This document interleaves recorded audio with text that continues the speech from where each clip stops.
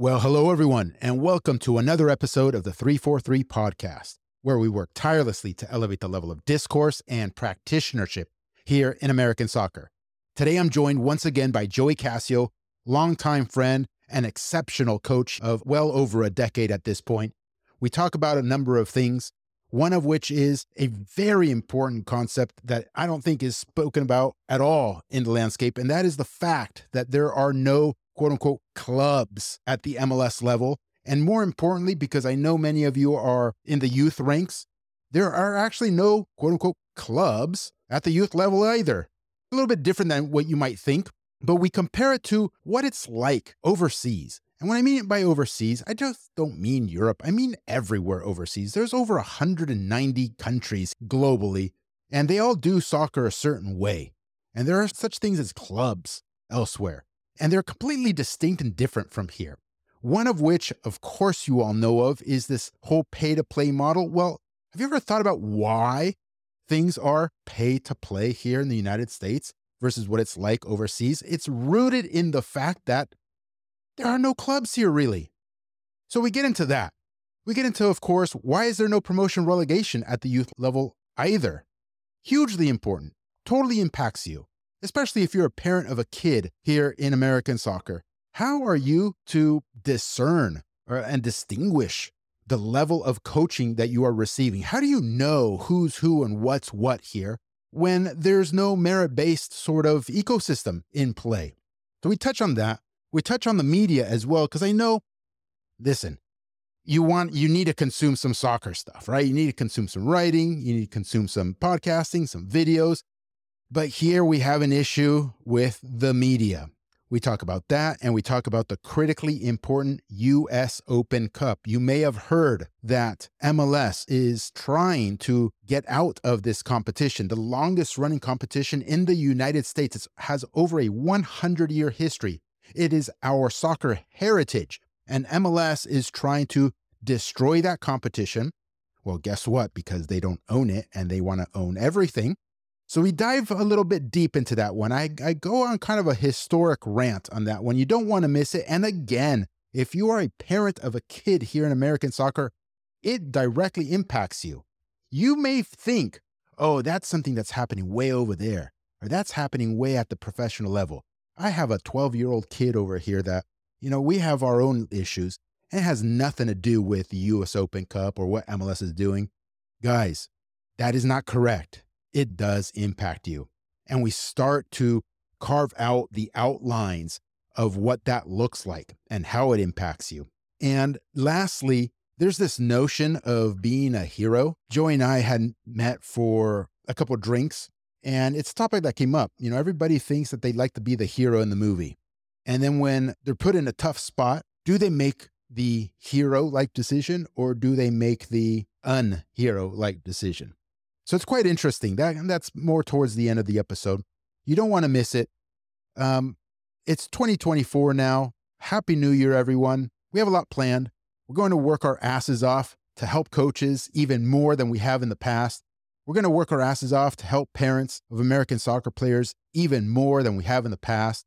And I'd be remiss not to mention the two products that are already in existence by 343, and that is at 343coaching.com. If you are a coach, we've got free and premium programs for you there. And if you're a parent, we have 343masterclass.com. It helps guide you to best guide your kids, whether it be from a training perspective or whether it be from a philosophy, methodology. How do you speak to your kids? How do you guide them well? How do you know whether what the advice that you're providing them is good advice or mediocre advice or, frankly speaking, pretty bad advice? You don't want that last one. Okay, so we're going to try to help guide you, guide your kids. All right, here we go. All right, dude. Okay, I got it off my chest. Thank you for being a therapist. It's unbelievable. But this kind of thing, Gary, like it's another effect of the bigger picture of everything that goes on in the American marketplace, the American soccer system, and the fact that we don't have clubs here in America is a big piece of all of it. We do not have clubs. Yeah. And it's too bad. In MLS, we see it all the time. They don't have to really compete for players in the marketplace. They don't have to compete against each other. And the effects that it has on everything, and it trickles all the way down to the youth game. And then we also see it in the youth game. Everybody thinks, oh, these youth clubs, they're not really clubs. They're not No. really clubs. There's Yeah. no sense or real bond or strong sense of community within these clubs, where the customer of the club, the parents that pay the fees, they don't, because every club has its struggles, has its challenges that they have to work through on a daily basis. And the people that pay their way into your club, a lot of them are not down for that fight that the club has to fight every single day. Like, oh, hey, we're not getting this, or this club is doing this to us, or this league is doing this to us. Hey, fuck it, let's go. We're all in it together. Let's go fight this war. It's not like that. Instead, they're like, well, hey, you guys don't have this, or you're not getting this. All right, then we'll just go over here. We'll go somewhere else. That's not a club. That's not a club. It's just somebody paying for services temporarily. That's a great point. I never thought of that angle, Joey. We need to make that known to everybody, that if it were indeed a club, like it is around the world, that there is that sense of community, that sense of ownership from everybody who is within the organization, the players, the parents, et cetera, et cetera, et cetera. Yeah, they would band together. Because this is what everywhere else outside the United States would do.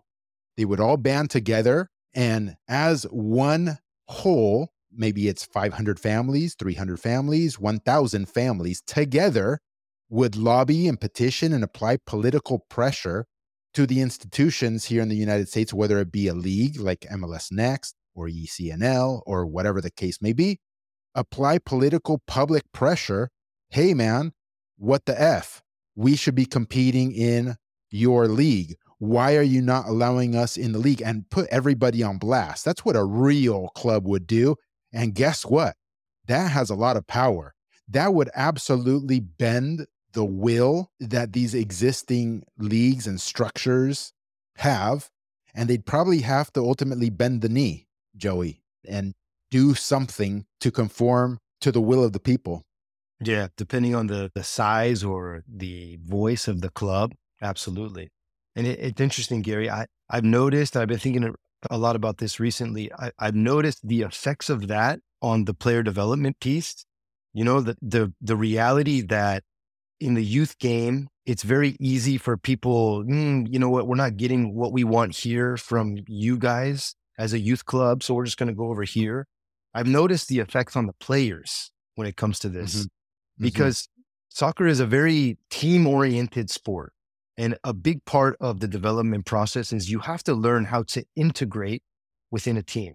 And if you have that sense of community, that bond, that you belong to something bigger than just yourself, and a player grows up in that environment, they develop an understanding for the team or those around them, that understanding that, hey, it's not just about me. Yes, I have to look after myself as the individual, but if I'm going to be successful in any team that I operate in, it's about the collective.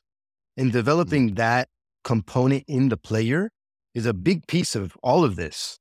And it's missing here in the American player in general, is they don't value that part of it.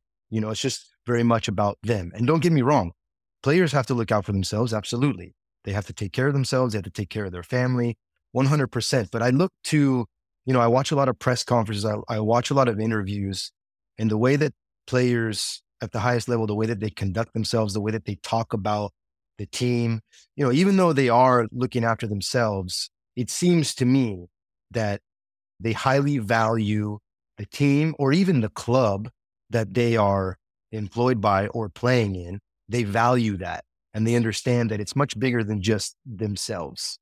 And so I've seen, lately I've seen the effects of, the lack of community, club, that bond here in the American marketplace. I'm seeing that effect on the young youth player here in America, or at least in Southern California where I work.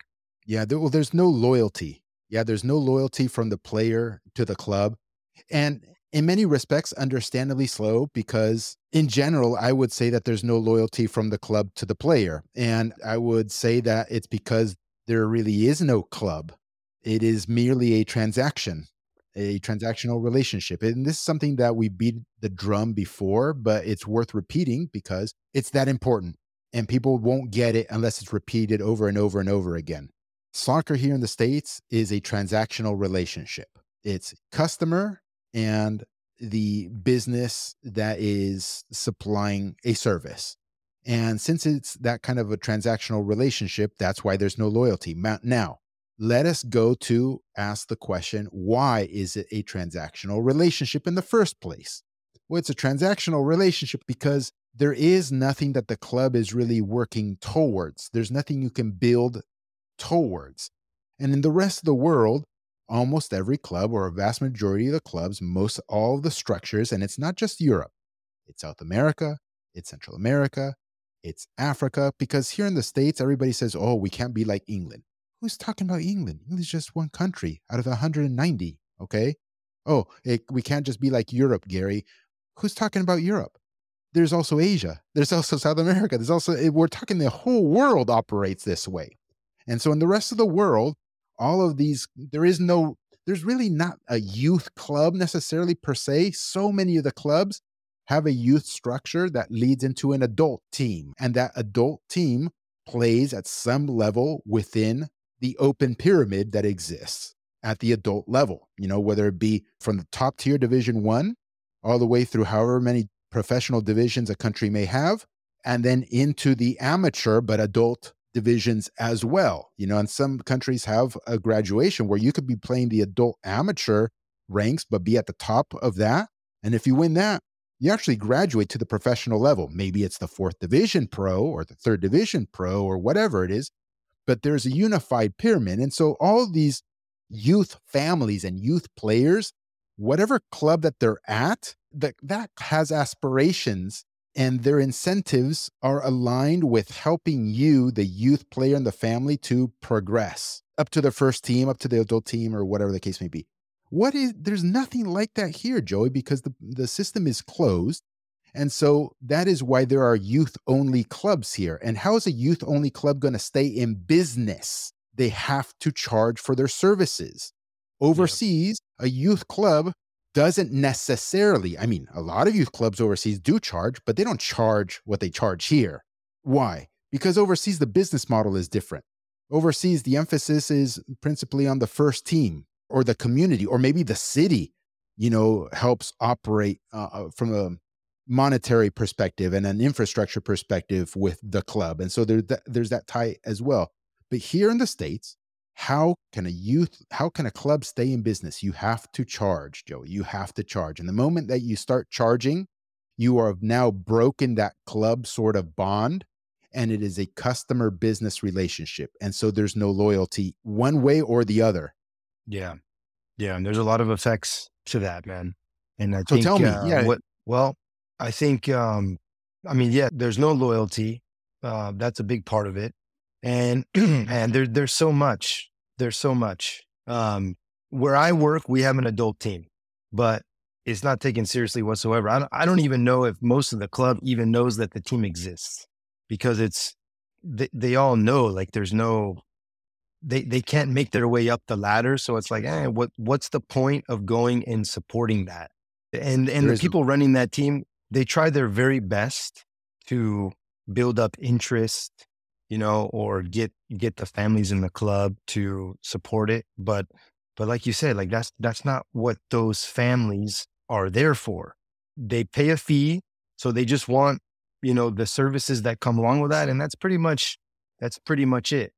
Anything beyond that, there's not a lot of interest to it. But I don't even know, man. There's so many different ways we could go with that part of the discussion, the effects that it has on the. Well, you nailed it with the adult side of the equation. Okay, so your club happens to have an adult team. Let's call it, for the sake of consistency, let's call it the first team. Okay. Well, that first team probably plays in some regional adult league of some sort. And first off, probably nobody even knows the name of that league. You'd have to really zoom into, only the teams and the people associated with those teams that play in that league know what that league name is in the first place. And it comes from it not being connected, because Yeah. if it were somehow, let's say if it was the fifth tier, fifth division, if you could win that fifth division and work your way up to maybe playing USL at some point, USL Championship, the second division, that facilitates all kinds of things. It opens the doors to investment from people outside of the club itself. It opens up investment to families who might be very affluent and well to do with kids in the club for them to invest. Because I'm sure within the club itself, I don't know how many teams you guys have. I've worked with many youth clubs, and there's always a good number of multimillionaire families within that club and people who have very uh, are in very strong financial conditions. Let's say that business owners, so on and so forth. And with a kid in the club, look, I've seen massive donations just because their kid is in the club to the team or to the club to do these extravagant trips overseas that could cost 100K a pop or something to have a whole team or whatever travel overseas. If the first team was in an open pyramid, you can tap that group as well, and you can bet that they would be willing to invest in the club for obviously some return as well, which is maybe some equity stake in the operation of the business. So all of that opens up at that point. But with it closed, none of that exists. And so the families aren't tied to it. And so the kids aren't tied to it. And so without that loyalty, all of a sudden, Joey, and you can talk more than I can because you've been coaching actively on a day-to-day basis, everybody's always on the lookout as to greener pastures elsewhere. What other team or club can I hop to that I think might be better? And the moment that they don't like maybe one thing that's happening to their kid, just one thing in one weekend that happened to their kid, maybe not enough playing time, maybe the team lost really badly, maybe they didn't get out of the group or underperformed, anything at all. Maybe they don't like a certain parent because there's a lot of gossiping on the side. There's a lot of chaos or God knows what. And that triggers them to maybe explore the other option that's been in the back of their heads the whole time. And that causes, the coach obviously not to be able to focus on the craft that is developing the players and the team. And so the coach, after a while, gets jaded by this whole process because their eyes start opening up. And what do, Joey? Everybody then, or not everybody, but the vast majority resorts back to, you know what?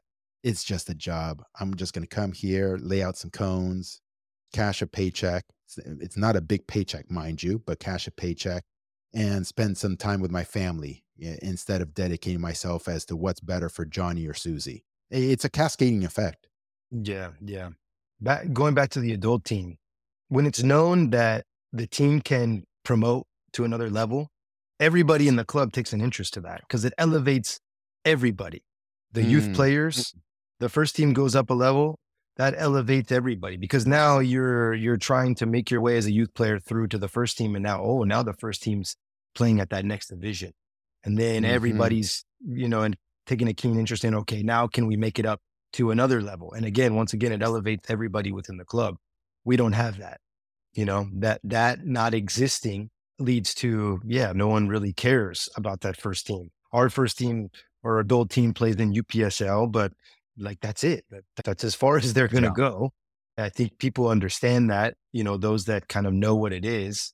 Probably there's many that don't even have any clue that there's an adult team or what league they compete in or how it works or anything like that. But the family, the players know that what happens with that adult team doesn't really affect them whatsoever. Right. So why should they care? Right. But yeah, you're right. I think that there is always that sense of, what's going on over here or what's going on over there. That's always in the back of people's minds. But again, without that sense of community and club, it makes it easy, for that sort of thing to happen. And, I get it. I have kids. People are emotional about what's going on with their kids. And, a lot of people are talking, a lot of things are being said, this and that. And the majority of people say one thing, and then there's a few that say something different. Well, if you don't really know who are you probably going to listen to? The majority of people who are saying this, that, and the other, over those who maybe say something different. And you can't, if you get caught up in your emotions and you hear that and you let it kind of affect your decision making, it could become a problem. But again, it all stems from the root problem, Gary, that we started off with, that there's Yeah. no promotion relegation in this country. It all comes from Yeah. that. All of the Yeah. things that we're talking about. All of it. And and this is an important point which we haven't discussed ever. And it's my fault. I need to do a much better job publicly also. Many folks will say, oh my God, again, we're talking about promotion and relegation. Okay, I get it, guys, but it's never going to happen. The investors of MLS put in a lot of money, they blah, blah, that whole storyline. I'm not going to regurgitate it here. What I think needs to be better communicated to the public who who have that view and even advocates of an open ecosystem also do not appreciate is that it's not about the money. The reason that we have that closed system is not about the money. It's about power and control. And I'll give you. There's a lot of evidence of this, but I'll give you one thing to consider since we're talking youth here. Why is there no promotion and relegation at the youth level?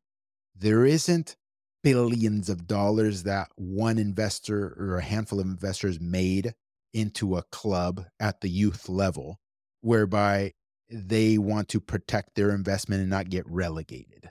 Okay. There isn't that money, that sunk cost at the youth level. Nobody's going to get rich. Nobody's going to make hundreds of millions of dollars or billions of dollars operating at the youth level. We're talking about peanuts at that level.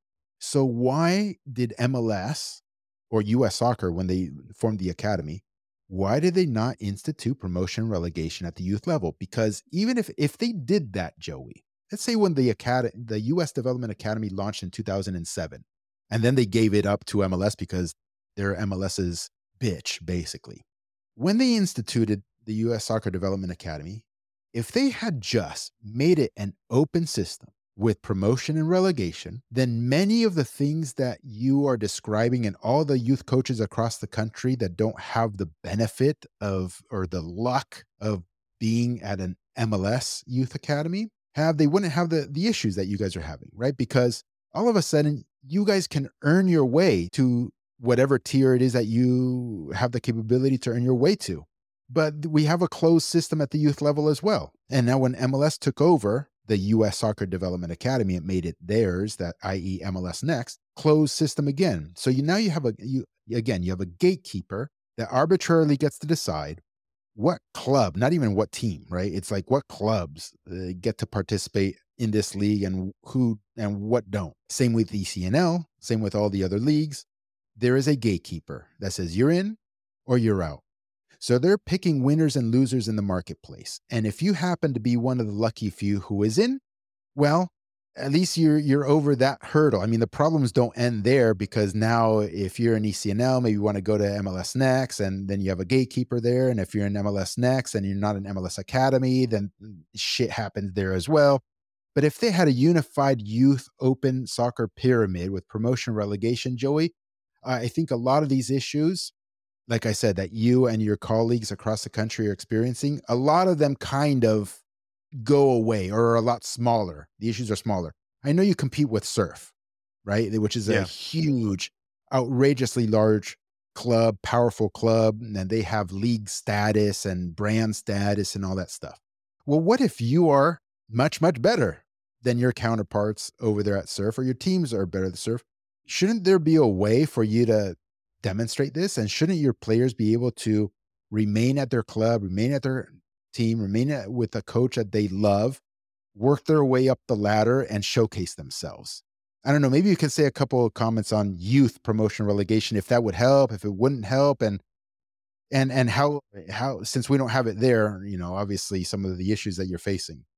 I think if it were in existence at the youth level, I think we would have a little bit more of that loyalty to the club, because the family, the customer knows that, oh yeah, it's possible. So, hey, all right, hey, let's do it. That underdog story where maybe you come from, maybe you're not quite at the top, but it's possible. So it's like, all right, hey, no, we're going to stick it here. Let's build something. Let's keep going. Let's work our way up because we can do it. It's possible. I think that creates a little bit, at least a little bit more loyalty to the youth club that you operate in. Yeah, man. I mean, I'm experiencing right this moment. We do not have that league status. We're fighting for that league status. And it's not about how well we do on the field. I mean, maybe a small part. There's a lot more to it than that. The regional politics and power plays and stuff like that. That's just the reality of it, unfortunately. And, the families know it. So in our case, currently it's like as a club, we're under pressure to get league status. And yeah, if we don't, we've been told by the parents, like, yeah, if you guys don't get it this next season, we're out. We're leaving. Yeah. And Yeah. That's just And that's just how it goes. the customer loses, Joey. The customer is the one that Yeah. loses because also imagine if competition is good for the customer, because then you truly get to see who's who and what's what. If we're talking strictly coaches, it's almost impossible for a customer, i.e., a parent, to know which coach is better than which in the ecosystem, Yeah. because the coaches, through their teams, they're not competing against each other to see who's better than whom. When you have this segregation of leagues, yes, some might say, well, within a league, they are competing with one another. To an extent, yes, but how do you know whether the coaches within that league, first and foremost, are the best coaches to begin with? Because they're not exposed to the outside world. They're insulated from competition in many respects. Also, let's say you're at a big club like Surf, and nothing against Surf. I know they have to operate this way, just like all the youth clubs, because there's no promotion relegation at the professional level. This is the only way they can survive. This is their business model. I get it. Yeah. But in a powerful club like that, if you're a youth coach there, it's totally possible, totally doable, even likely that you can have a coach that is really bad, like the really bad, mediocre or really bad. And just for the fact that they have the Surf logo and regional monopoly, essentially, they're going to attract much of the best talent in the San Diego area by default. They don't have to do anything. Okay, the talent Yeah. comes to them. And now, once that mediocre or even less than mediocre potentially coach has the best talent, in all likelihood, and especially at the youth level, the talent's going to win their games and be at the top of the standings or close to the top of the standings year over year. And the parents have no way of deciphering or discerning whether that is due to the coach or that is due to the talent. They don't know. It's hard for them to know. And so there's this whole cascade effect that occurs. What's more, some of those coaches, since if they're bad coaches, they might love this whole notion of let the kids play, because at that point, they don't even have to get better as a coach or do any work at all. They can just sit back, especially during game time, sit back in the lawn chair, barely say a word at all. Your team wins, and everybody in the sideline thinks that, see, that's a good coach. He doesn't talk to the kids. He doesn't instruct the kids while the game is going on. He lets them have fun. Everybody's laughing. The team is winning. That's a good coach. And in many cases, I know for a fact, Joe, I'm not speaking in theory here. Yeah. I've been in the game forever. Fucking shocking coach. They're terrible. Absolutely terrible. But they will help perpetuate this lie that you should just quote unquote let the kids play, and everybody buys this hook, line, and sinker. And Yeah. here are great coaches potentially working their balls off, trying to do good work, in many cases doing good work, and then their best talent might leave them because they don't have league status or they don't have the logo that is Surf Soccer Club or an MLS academy or anything of the sort. And so that particular coach and that particular club itself as a whole is forever stuck as a underclassman, as a lower class citizen in the soccer ecosystem. So Yeah. we've built these little monopolies, and we dotted them all across the country at the youth level.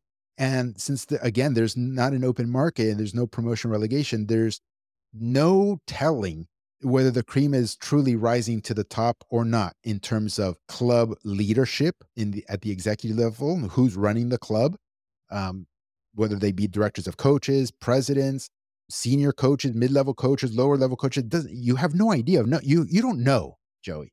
Yeah. You Yeah. don't know. So Yeah. I we think find this, ourselves here, man. yeah, I think this is what you explained is the reason why we see no true playing identity. When you go out to the fields on a weekend to all these youth tournaments or games or whatever, you don't see any playing identity whatsoever. It's just random chaos happening because the way that things are structured, like you said, the coaches, they know that if they are privileged enough to be competing in one of these top leagues, best players are just going to make their way naturally to them. They've got the best players. All right, I'm going to sit back, let them do what they need to do, let them do, what they're good at. All is good. We might win some, we might lose some. This age group, we finish, you know, top two, maybe another age group in the middle of the pack, but no playing identity whatsoever. I think that might be one signal of those that, with all of this going on, the coaches that are at least attempting to do good work, when the team shows some sort of playing identity on both sides of the ball, it's at least a signal that the coach is trying to do something outside of the normal that we see within the youth soccer market here. But it's true, Gary. It's true, unfortunately. Here's another objection I can hear already in my ears. Oh, what you've no, because Joey, people just don't get it, man. They most of them don't even work in the space, and they're making opinions about what's actually going on and what's good for the space and what's not good for the space. And you don't even work in the space. What are we even talking about here? But here's one possible thought that might be out there. Oh, well, what you just described, Gary and Joey, um, is actually good because it shows the system is working, that the talent is being funneled and being more concentrated into one particular league or one particular club. And so that makes scouting better, and that makes, you know, the cream rises to the top in that sense. The subtle thing that you're probably missing, which I try to not make it subtle at all, is that even if you are funneling the better talent at a particular age, maybe you're leaving kids behind, right? And this is falling through the cracks sort of thing, right? Because if, let's say you have an amazing team, Joey, great players, you're doing great work, your top two players leave, they go to a bigger club or a bigger league or whatever, the rest of your team suffers because of that, because all of a sudden it drops the level of training, it drops the level of competition. It hurts the development of the rest of your players, first and foremost. And the rest of your players could, if they continued on the proper path of development, could one day catch up or even exceed those other guys, and they would be the ultimate talent, the ultimate winners. So you're missing that development component. But the more important piece, I'll repeat, you might be funneling the talent to one particular league or one particular club, but the development that you're getting there sucks ass. So you might get the talent, Yeah. but they're under the mentorship of someone or a staff or a club that sucks ass. So what kind of development are you actually getting there? You're actually getting worse. So imagine you're funneling all the best talent to the worst hands. Yeah. How does that make sense? And that's where the conversation about leagues can be detrimental, because what you're talking about, there's still the development component that is necessary. That doesn't happen necessarily in the league. It happens every day on the training ground, in the training sessions, in the exercises, in each and every rep in the training session. That's where a lot of the development happens. And then not only that, when you have all of the players funneling to one club, what does that do to the competition in the region? So when that one club has to go play all these other clubs, what do those games look like now? Whereas everything were a little more, community based, where, hey, this region of players or this neighborhood of players, all the players that came out of there, they're at this club.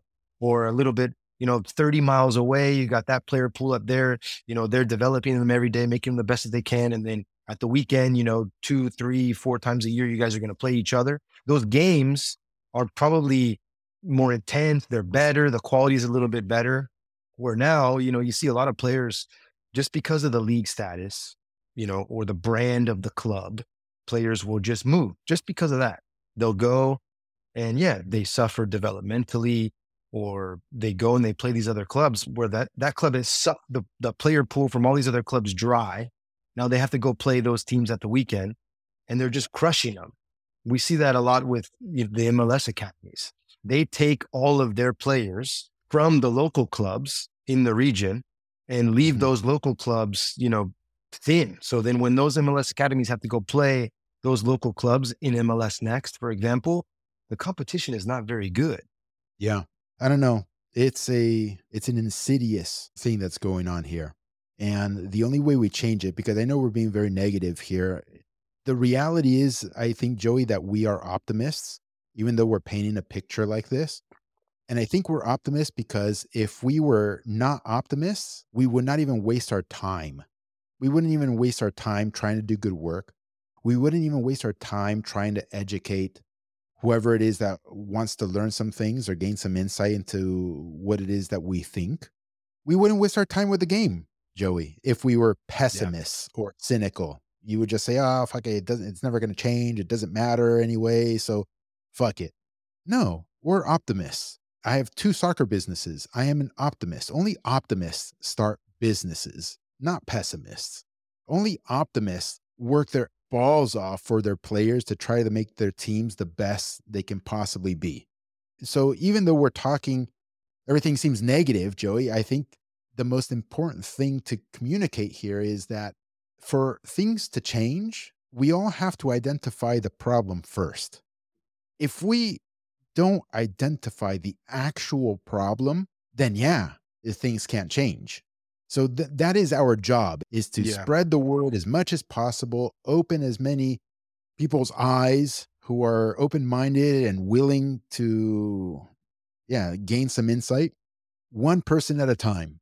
Let them see what's actually happening and let them spread the word. Then we can start talking about, people always say, "Oh, you only talk about the problems, not the solutions." I just told you the solution. The solution is education.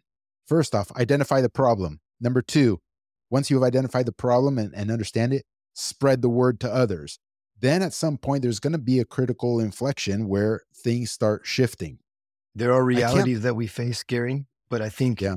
and we talked about this, I think people are starting to see some of the problems or some of the realities that we all face operating in this game, in this country. We still have a long way to go, but I agree with you, man. There's not a lot of people who discuss these things in the marketplace. There's just not.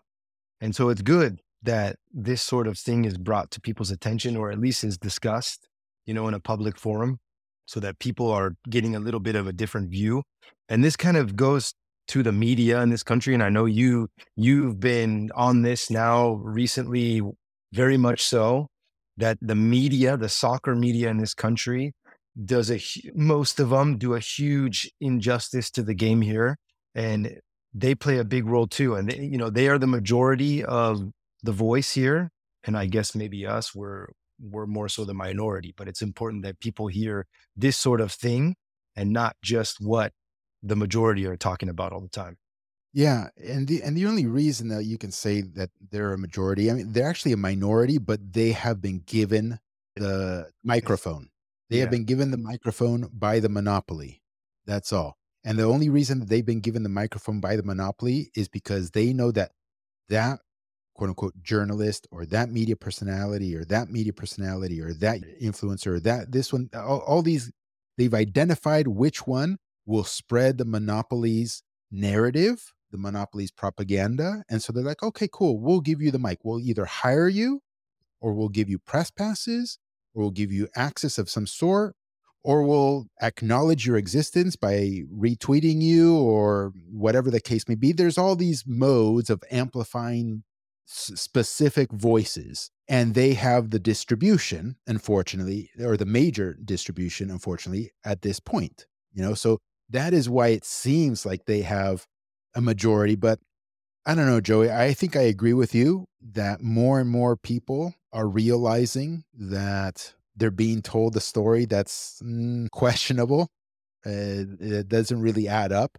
And we just have to keep going, dude. Yeah. Gary, we got to touch on the US Open Cup stuff before we go. Oh, yeah, yeah. Fuck. Let me plug in my computer, dude. 100%. Okay, hold on. Joey, I don't know if you saw that. That triggered me Yeah. online. That triggered Yeah. me pretty bad.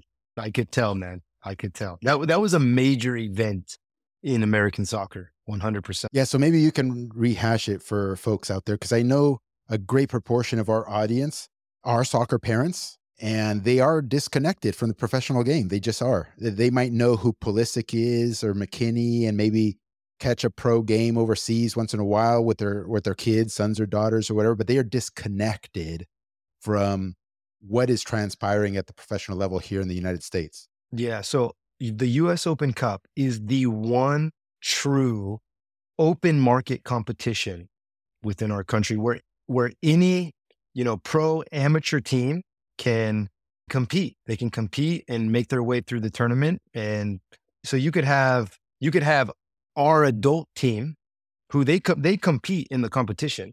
Our Mhm. Rebels Soccer Club adult team, they could make their way and they could play against an MLS team if they advance far enough. So MLS came out and they basically tried to tell US Soccer that they were going to take their first teams out of the competition. And they asked to then put their youth pro teams, their MLS Next pro teams in the competition to represent MLS as the league. And US Soccer came out publicly with a statement and they said that they denied that request that the MLS Next pro teams represent MLS in the competition.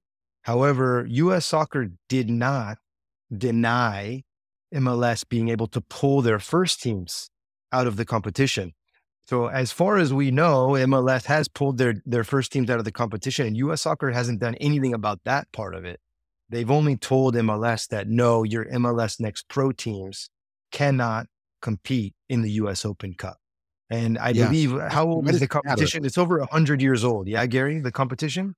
Yeah, the US Open Cup is the oldest running competition in the United States. It's over 100 years old. It's one of the oldest ones in the world. So, first and foremost, for people who like to say, oh, we don't have a soccer history in this country, or, soccer never existed, or we don't have heritage, or whatever the case may be, nonsense.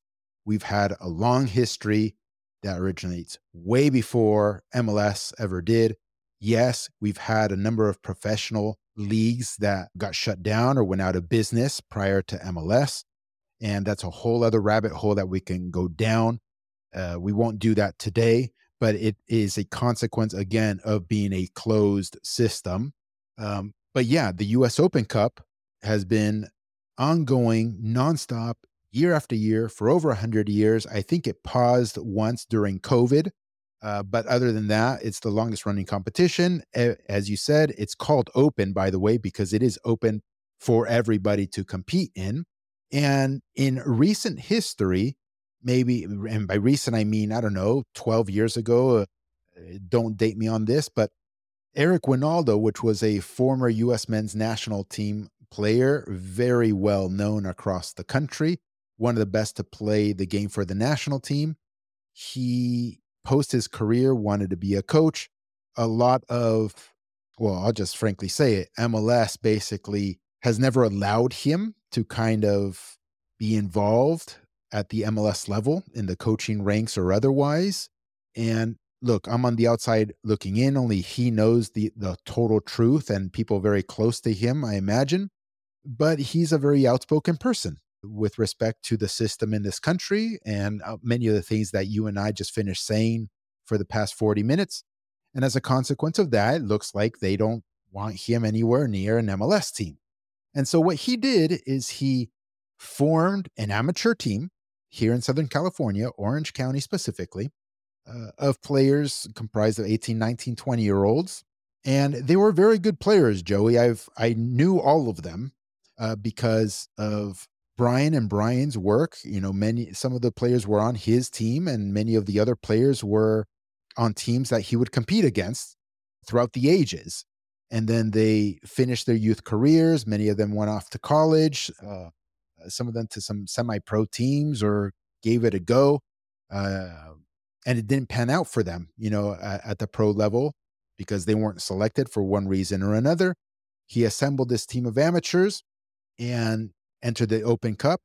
And I don't remember where he got eliminated, but on his path, he encountered an MLS team, the Portland Timbers, played the Portland Timbers away at the Portland Timbers home, and beat the Portland Timbers. So here's a ragtag team of 19, 20, 21-year-old part-time soccer players who had day jobs, Joey, basically, and then would go and train after their day jobs. And he beat an MLS team. And he also, I think, was very competitive with a USL club, or back in the day, maybe it was called NASL club. That was the Atlanta Silverbacks. And again, my facts are a little fuzzy here at the moment. But again, it shows you that with an open competition, you can both showcase players that may not be at the top tier and give them opportunities potentially at the top tier. Coaches get to showcase themselves as well as what they're capable of in terms of identifying talent, recruiting said talent, training said talent, competing with said talent. And then one level up from that is the organization itself, the club itself, what it is that they can do at the club level from a business perspective, from an operations perspective, from you name it. So you truly have a cream rising to the top. Everybody seeks their own level at that point, and we truly know who's who and what's what, like the rest of the world gets to do it. So this competition, and there's many such cases like Eric Winalda's, also USL clubs, which are the quote unquote second division in our country, they beat MLS clubs left and right in this competition over the past handful of years as well. And as a consequence of that, that is exposing MLS for not being the level that they try to portray themselves as being at. MLS doesn't like that. And so they've been trying to diminish, attenuate, and not let the Open Cup grow in exposure, grow in economics, grow in any respect at all. So they've been trying to sabotage this competition for a very, very long time, which is run and operated and owned by US Soccer, our federation. But MLS had all the marketing rights to the US Soccer properties. And as such, MLS was the one ultimately responsible for, through some, right? Soccer United Marketing, people can do their homework on that. MLS had, well, they were the ones responsible for marketing the Open Cup, and they never really did. They didn't seek out network television or big platforms to actually showcase the cup. They didn't go on marketing campaigns to elevate the prestige and profile of the cup. They did none of that. And the fan base had been talking shit about this. I mean, let's call it what it is, this corrupt relationship between the Federation and MLS. The fan base had wisened up to that a number of years ago, 5, 6, 7 years ago, when the most outspoken of us kind of started bringing it to light hard. And it's eventually US Soccer ended their marketing relationship with MLS. I think this was a year ago. And lo and behold, this year, MLS says, you know what, we're not even going to compete in this Open Cup. So they're trying to destroy everything and anything, including individual people, a story for other day, are not part of their gang. Because at this point, it's like a gang, Joey. It's a mafia. It's a monopoly. Yep. Soccer be damned. For those of you who understand what the Open Cup kind of is and its analog across the world, every single place across the world, let's not talk England, let's not just talk Europe, every continent, every country has their equivalent of the Open Cup. They have their league competition, and then they have their Open Cup competition, where all the divisional clubs get in there, and it's a battle royale. They fight it out, and ultimately to see who is the champion of that cup. Yes, most of the time, the top division, a top club wins it, but many times that is not true. And many times, as a consequence of that cup, coaches are identified, unknown players are identified, great clubs are identified, This is what true competition is about. MLS wants no part of it. They want to destroy it. Briefly, I know you've been talking a lot, Joey. Let me fast forward to what transpired this past week. MLS Yeah. said we're pulling out. MLS said we're pulling out, basically announcing it. We're out. Okay. No request, no nothing. We're out. They said we're out. And the vocal fan base basically was outraged because they know what the implications of that are. They fought back. They were very vocal. Some of the media personalities who try to ride a balance between the monopoly and the non-monopoly people to try to look independent, which is horseshit. Okay, but they're trying to ride that thing. They also kind of came out in some softish way saying, hey, this isn't quite right. MLS should compete in it, not calling MLS out for the tyrants that they are, that they want to destroy everything that's not them. They didn't go hard at them, but they said they said a little something. They threw in their 2 cents. And I think who's Hercules Gomez co-host on their show on ESPN? Sebastian Shoot. Salazar. Yeah, Sebastian Salazar went on a great rant on their ESPN hosted show about what I just went on a rant about, essentially, in a very compact way. For years and years, Herc, the U.S. Soccer Federation did Major League Soccer's bidding, often at the expense of everybody else in American soccer. And the proof of that is the dozens of leagues, men and women, the hundreds of clubs, men and women, including Rio Grande Valley, who today is out of business, that have gone out of business since MLS came into business in 1996. And for all that time, U.S. Soccer sat by and did nothing. And the why behind that is very obvious, Herc, and you know it well. It's because through a marketing contract that not a lot of people know about, not a lot of people talked about, U.S. Soccer was getting its bills paid, in effect, by Major League Soccer. So, of course, you're not going to bite the hand that feeds you. Well, that contract ended a couple years ago. So now this federation, which for a long time was only independent in theory and not in practice, is now really, truly independent and needs to take a stand. And for me, the stand is clear. You cannot let MLS Next Pro teams into this tournament. And it's time for U.S. Soccer to seriously consider stripping MLS of its Division I status. You cannot be a Division I league, Herc, if you don't want to compete. And that's the bottom line with Major League Soccer. They don't want to compete. They're scared of competition. It's why they're pulling out of the Open Cup. And it's why anytime you hear about promotion relegation or anytime anybody brings up an open system, MLS folks run for the hills. They're scared of competition because they don't want to be exposed. So I think that had a lot of weight also. So public perception, public sentiment tilted against MLS sufficiently enough for then U.S. Soccer in conjunction with MLS, because they were clearly collaborating. Days later, I don't know if it took 4 days or 5 days or 3 days, but it wasn't quick. Came out with a very short statement. I should probably read it. Maybe I'll cut it here and read the actual statement in the edit of this episode. Came out with a statement saying, oh yeah, MLS had requested to have their the third division second teams participate, and we rejected that request. Like you said, they didn't say, no, your first teams must play. That's still out in the air. We'll see what happens, okay? They just simply said, we were sent a request for this other thing to happen. First off, it was never a request because clearly it was, we're not playing. So they already stopped language there.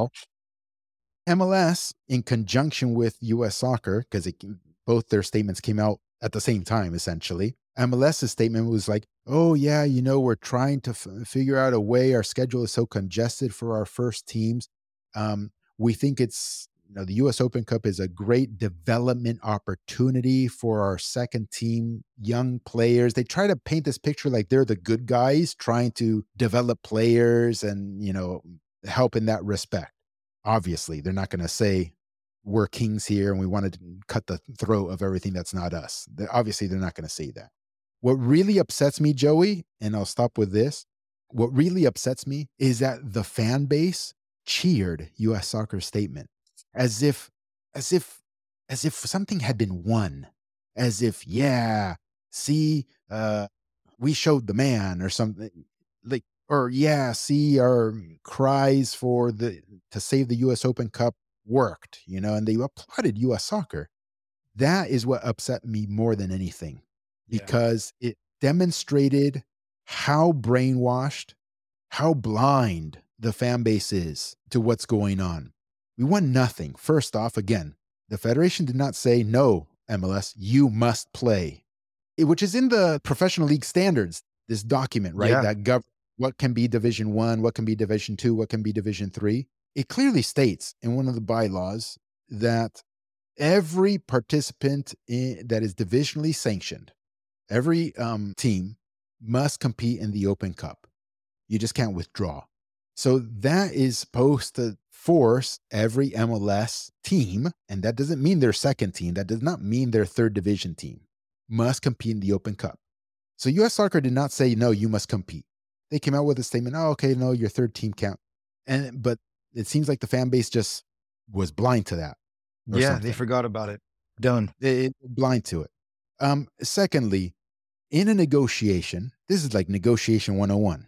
If you want to maximize something, you go super high and the other party goes super low, right? And you meet somewhere in between those two things. Well, with what's transpired, what's going to happen next? Because in MLS, statement is like, oh, we're going to keep evaluating what it is that we're going to do, basically. Well, it's quite possible that US Soccer and MLS come to some sort of agreement that says, oh, okay, I don't even know what that middle ground is going to be, Joey, but some sort of agreement. And in the end of the day, MLS is going to win.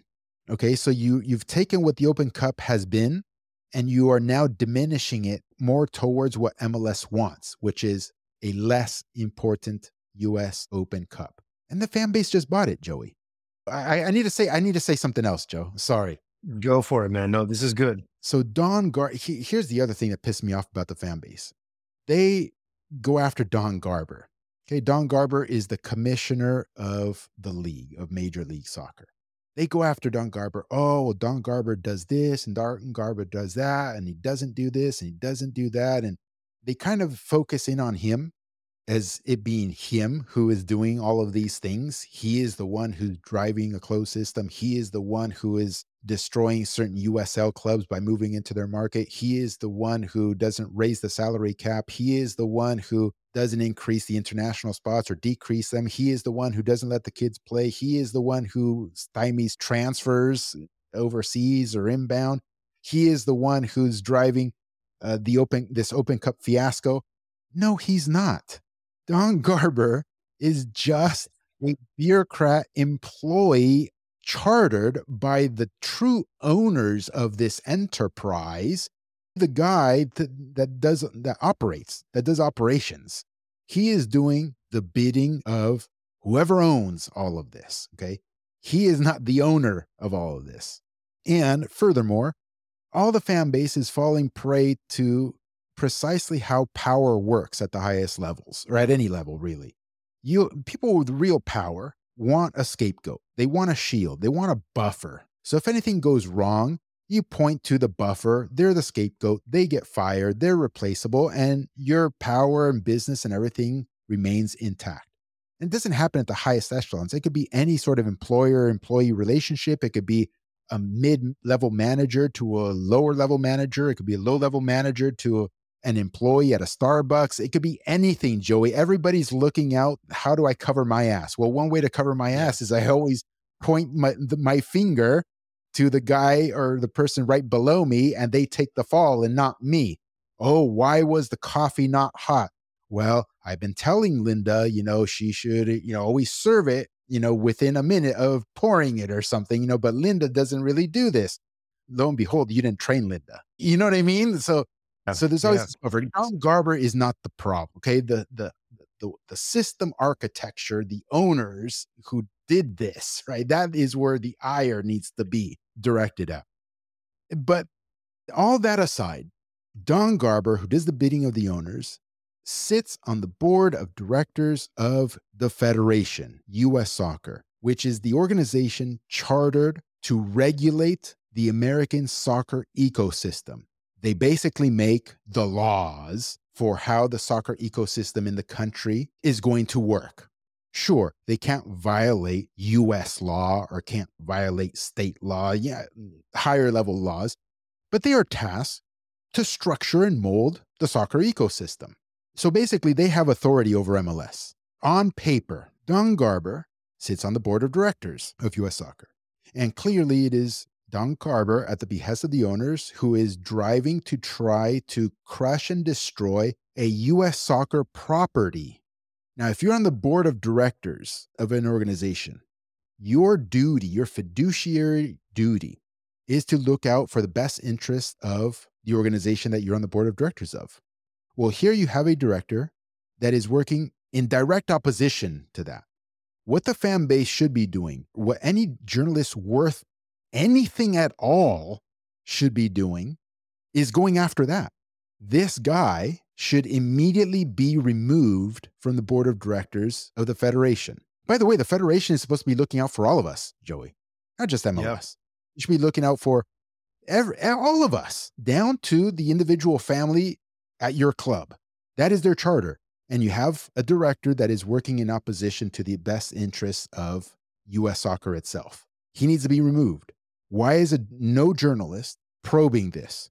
Why is no journalist even asking the question of, hey, has Don Garber violated his fiduciary duty here? I mean, at least ask the question. They haven't even asked the question, let alone dug deep. And if it was anybody else that is not MLS, you know how many smear pieces and hit pieces and campaigns against that individual or that organization would have already transpired?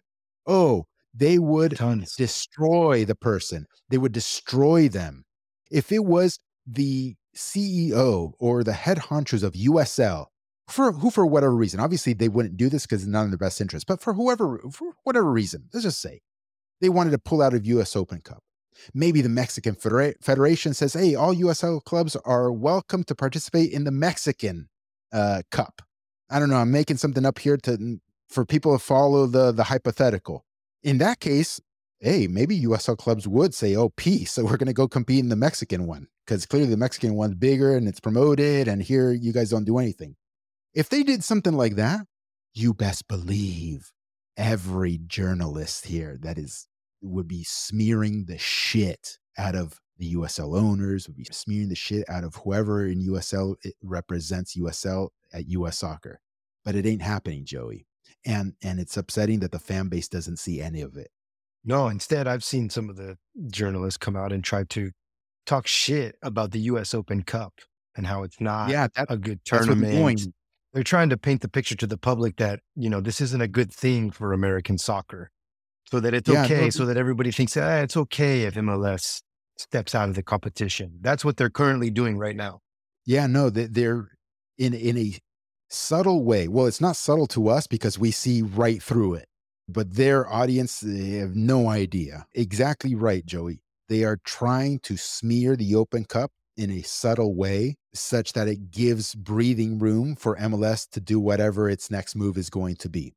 And one of the ways that they're smearing it is like, oh, why is everybody all upset about the Open Cup? You guys don't even watch it anyway. Let alone, never mind the MLS was the one responsible for promoting it, marketing it, and they never did. They would do the opposite. They would try to screw the Open Cup.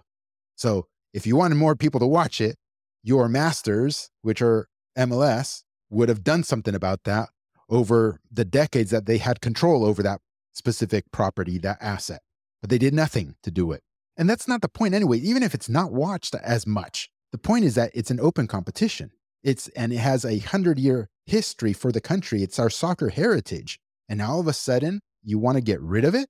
Yeah, so there's that. And they try to, paint everything negatively all of a sudden. Oh, look, it's not even, the prize money isn't that big, just talking shit, shooting things here and there. It's disgusting, Joey. These people have no shame whatsoever. They actually don't. It's terrible. These journalists, these reporters actually don't give a fuck about soccer. They don't give a shit about you and your families. They don't give a shit about who's harmed. They don't care about whose jobs get screwed over. Nothing. All they care about is making the monopoly happy because so long as they keep the monopoly happy, the monopoly will continue giving them the microphone. That's all they care about. They don't care about the truth. They don't care about the integrity of journalism at all. All that, they wipe their ass with all of that on a daily basis. Yeah. And once again, all of this negatively affects all of us that participate in the soccer ecosystem. Even if you are at a small little youth club in who knows where in the country, you are affected by this. It affects all of us. Yes. And Well, the families there are reading the horseshit from these media outlets, from these people. Yeah. The public that are aware of this, and Gary, I was pissed off too, man, because I saw the same thing. I saw that statement came out from US Soccer, and everybody was like, oh, finally, US Soccer is stepping up to MLS. Great. And then it all stopped. They thought, all right, job done. We're good. And they became quiet. But in reality, nothing really happened. They have to continue to push and demand for more. You can't just stop, because behind closed doors, when the public, became vocal about the whole thing, MLS taking their first teams out of US Open Cup, you best believe that US Soccer, MLS, people involved in those two entities got together and said, all right, they strategized on how can we quiet the public. That ultimately, in my opinion, led to that statement that US Soccer put out. And they achieved what I think they wanted to achieve. They quieted 100%. everybody down, and that was it. And so all of us that are aware of this stuff, are paying attention to all this, we follow it very closely. We have to continue to push. And I'll be honest, myself included, I don't do it enough, to be honest with you. I don't. But if we truly want things to change, we have to keep pushing. We have to demand more. If we're going to get quiet when a simple statement is put out, then nothing is ever going to change. And that's just the reality. Yeah, it's really sad. I saw the writing on the wall and it took me a while, but I started seeing the writing on the wall of how MLS wanted to pull out of the Open Cup and destroy the Open Cup systematically, little by little. I think it was like, I don't remember. I posted it on X, some screenshots of my old tweets from 6, 7, 9 years ago. I started publicly writing, hey, MLS wants to destroy the Open Cup. Hey, it's coming. Look, they're floating little ideas out there to see how people react to it. They're doing little things here and there. But everybody's so far behind, Joey. I've written about this too. Everybody is at least 5 years behind practitioners who are kind of at that cutting edge, who are working in the trenches every day at whatever level it happens to be. The things that practitioners at that cutting edge learn and recognize, it takes, in my estimation, at least 5 years for it to kind of trickle down to the fan base. So it's kind of like there's this lagging effect, right? That's always forever 5 years behind, 5 years behind, 5 years behind. So yeah, I was writing about this eventuality many years ago. And right now it's happening all over again, because clearly they don't see what just happened between US Soccer and MLS. They don't see it. It'll materialize 5 years from now, where in 5 years from now, it's basically all but done. Yeah. And we need those with back. Yeah, people will look back and be like, oh, yeah, okay, yeah, so this was the plan all along. Well, duh, you fucks. We've been telling you. Yeah. We need people with platforms to continue to share this kind of stuff so it gets further out. But yeah, people don't notice it, or most people don't notice it until it's too late. And this is all by design. And Gary, you shared this. MLS caters to a casual audience by design, because the casual audience is not going to pick up on these things. They're not going to analyze with skepticism what's happening in the marketplace or what MLS is doing, or if there's any collusion between MLS and US Soccer. They're not going to pick up on any of that. It's like you said, us who operate as practitioners in the marketplace. But again, we don't always have the loudest microphones. There are more people who I think are gaining platforms or building platforms to speak from. And I think the more that they bring this sort of thing to the forefront, the better. But yeah, man, we have to continue to to put this out, and the public has to continue to push back. You have to. It's a must. Don't stop. No, the problem also is that they don't understand if they have kids in the youth system, they don't understand how this directly affects their kids. They think it's completely, oh, that's a problem that's way over there, has nothing to do with me. This is our responsibility too, Joey, Yeah. to do better and educate them. And I take a lot of this responsibility myself because I know I could be doing much, much more, but I haven't been able to. But it does impact the kids. It 100% impacts the kids. Those of us practitioners that do see it too, that's one filter. First, you have to be a practitioner in many cases. I mean, if you're a journalist, you should be able to see this stuff. And they probably do. Many of them probably do, but they don't say shit. Otherwise, their access gets revoked and then they have no skills other than fucking writing about soccer. So what are they going to do with their lives and feed their families? So they comply, even if they do see it. Many of them don't even see it, Joey. Many of them have been in this bubble, this monopoly bubble for so long that they have basically been programmed to believe in the monopoly narrative. They can't even, they're completely blind. They could be good people. And many of them are good people, good guys. It's just they're completely blind to it all because they've never been exposed to these other things. And so they look at folks like us that are maybe vocal about it, and they perceive the vocal ones as some kind of radicals that are seeing ghosts or something because they're blind to it, Joey. But we actually experience it directly. And even those of us who do see it, so that's the first big filter, seeing it. Second big filter is even those of us who do see it, it's a few minority of us who dare say things also. And it's an even smaller minority who say it hard, right? And consistently and all the time. Again, because of fear of the tyrant, that the tyrant will come down on you and it'll directly impact you and your livelihood and perhaps your loved ones, so on and so forth. So everybody likes to think that they'd be the hero in the movie. This is something that we talked about, Joe, when we met. 100%. Everybody, you go to the movies or you turn on Netflix and you're watching it, with your family, significant other, with yourself or whatever. And everybody puts themselves in the shoes of the hero. Oh yeah, I'd be the hero too. Oh yeah, I would do the right thing if I was placed in this tough spot, and you have on the one hand, you have the right thing to do, the highly ethical, moral thing to do. On the other hand, you've got not doing that, right? And there's a pressure that's built between the two, right? And in the case of us, it's like, do you do the right thing and speak up and fight? Or do you shut up because if you do the right thing, there's a hammer maybe waiting to hit you on the head? So everybody thinks that they would be the hero in the movie or in historical perspectives.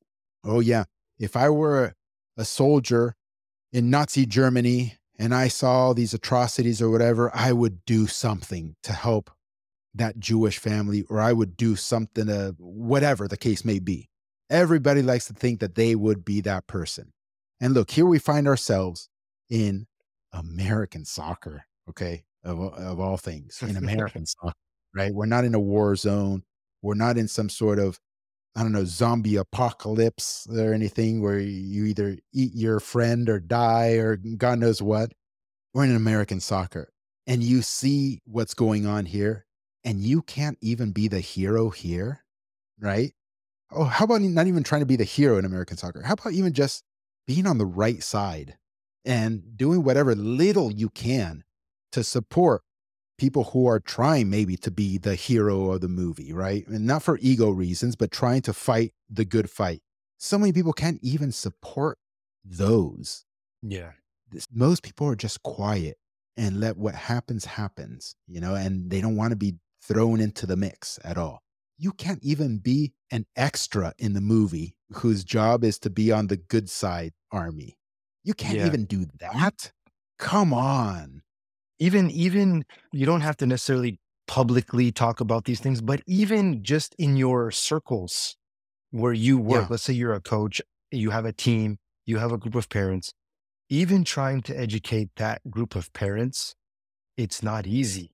There are pressures involved in just that. And I relate to that directly because I know they, again, going back to what the majority of voices or the louder voices are talking about. And that's what majority of people are consuming. They hear a certain message and you're trying to come in and communicate a different message. That is not easy. You're going to be looked at like you're nuts or a conspiracy theorist, right? So I relate to that directly because I know exactly how that is. And to be honest with you, Gary, I think maybe one of my New Year's resolutions will be to publicly talk about these things more because publicly I'm very quiet. And it's because I'll be straightforward. It's because of the pressures that are involved. Me working, my livelihood relies on this space that I work in, the soccer ecosystem. And, I know that if I conduct myself a certain way, especially publicly, where I try to build a platform where my voice is bigger and reaches more people, there's definitely consequences to that. But, I think like you, I'm an optimist and I see positive things that are on the horizon. We just have to be able to work through all of these challenges and communicate this message to more and more people. Yeah. And there's always a good way to do it. I mean, people don't have to be a hero and be the sacrificial lamb and be the tip of the spear. You don't have to be that person, okay? But just support those who are putting their necks out. It could be as simple as a retweet regularly, all the time, consistently, or a like regularly, consistently, all the time, or send a post, or a video or a podcast to your circle, your offline circle. It doesn't even have to be public. You could just say, hey, you should check out this episode of this podcast. You should check out this post that so-and-so made. All of those things are ultra low risk, but they are contributions. And if the tens of thousands or hundreds of thousands of people out there who are remaining quiet for fear of some sort of blowback or potential consequences or retribution, if those tens of thousands of people would just do that small gesture regularly and consistently, then guess what?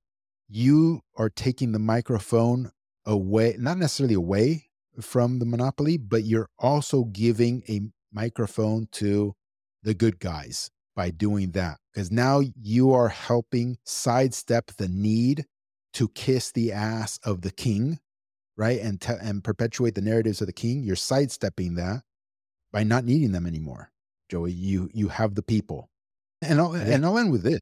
This is why U.S. Soccer and MLS kind of took a step back from the whole U.S. Open Cup declaration, is because the people spoke. The people have the power. The people have the power, but they don't want you to know that you have that power. But clearly, you have the power. You spoke. You didn't even come out hard. You just came out harder than usual. And look, you made the tyrant take a step back. You have the power. I think that's important right there, Gary. I think that's how we should end it, man. All of you out there, you have the power. Keep going, man. Tell us where people can find you, Joey. I always forget to do that. I am at X at Casio_FG, and on Instagram, Joey_Casio, CASCIO. Brilliant. I'll put it in the show notes. Joey, thanks again. Happy New Year. We're recording this one day before New Year's celebration, and I'll see you in 2024. Let's make it the best one ever. You too, brother. Let's do it, man. Ciao, cabrón. Well, that's it for today, guys. Thank you for listening. A reminder for coaches, you can get both the free and premium coaching programs at 343coaching.com. Don't let anyone tell you your teams can't win by playing dominant, possession-based football, while also developing individual players to the highest levels. Nonsense. We've proved it at every single level, and so have hundreds of serious member coaches across the country. Now that we've moved on to the pro level, we're delivering everything we've learned in the program. Don't wait and continue delaying getting on a proven path. And parents, 343masterclass.com is where you want to go to get a working compass for navigating the American soccer landscape with your player. It's pretty bad out there, but let our experience guide you. Lastly, if you're coaching 7v7, we've got you covered there as well. Go to 7v7coaching.com. Until next time, cheers everyone, and keep building.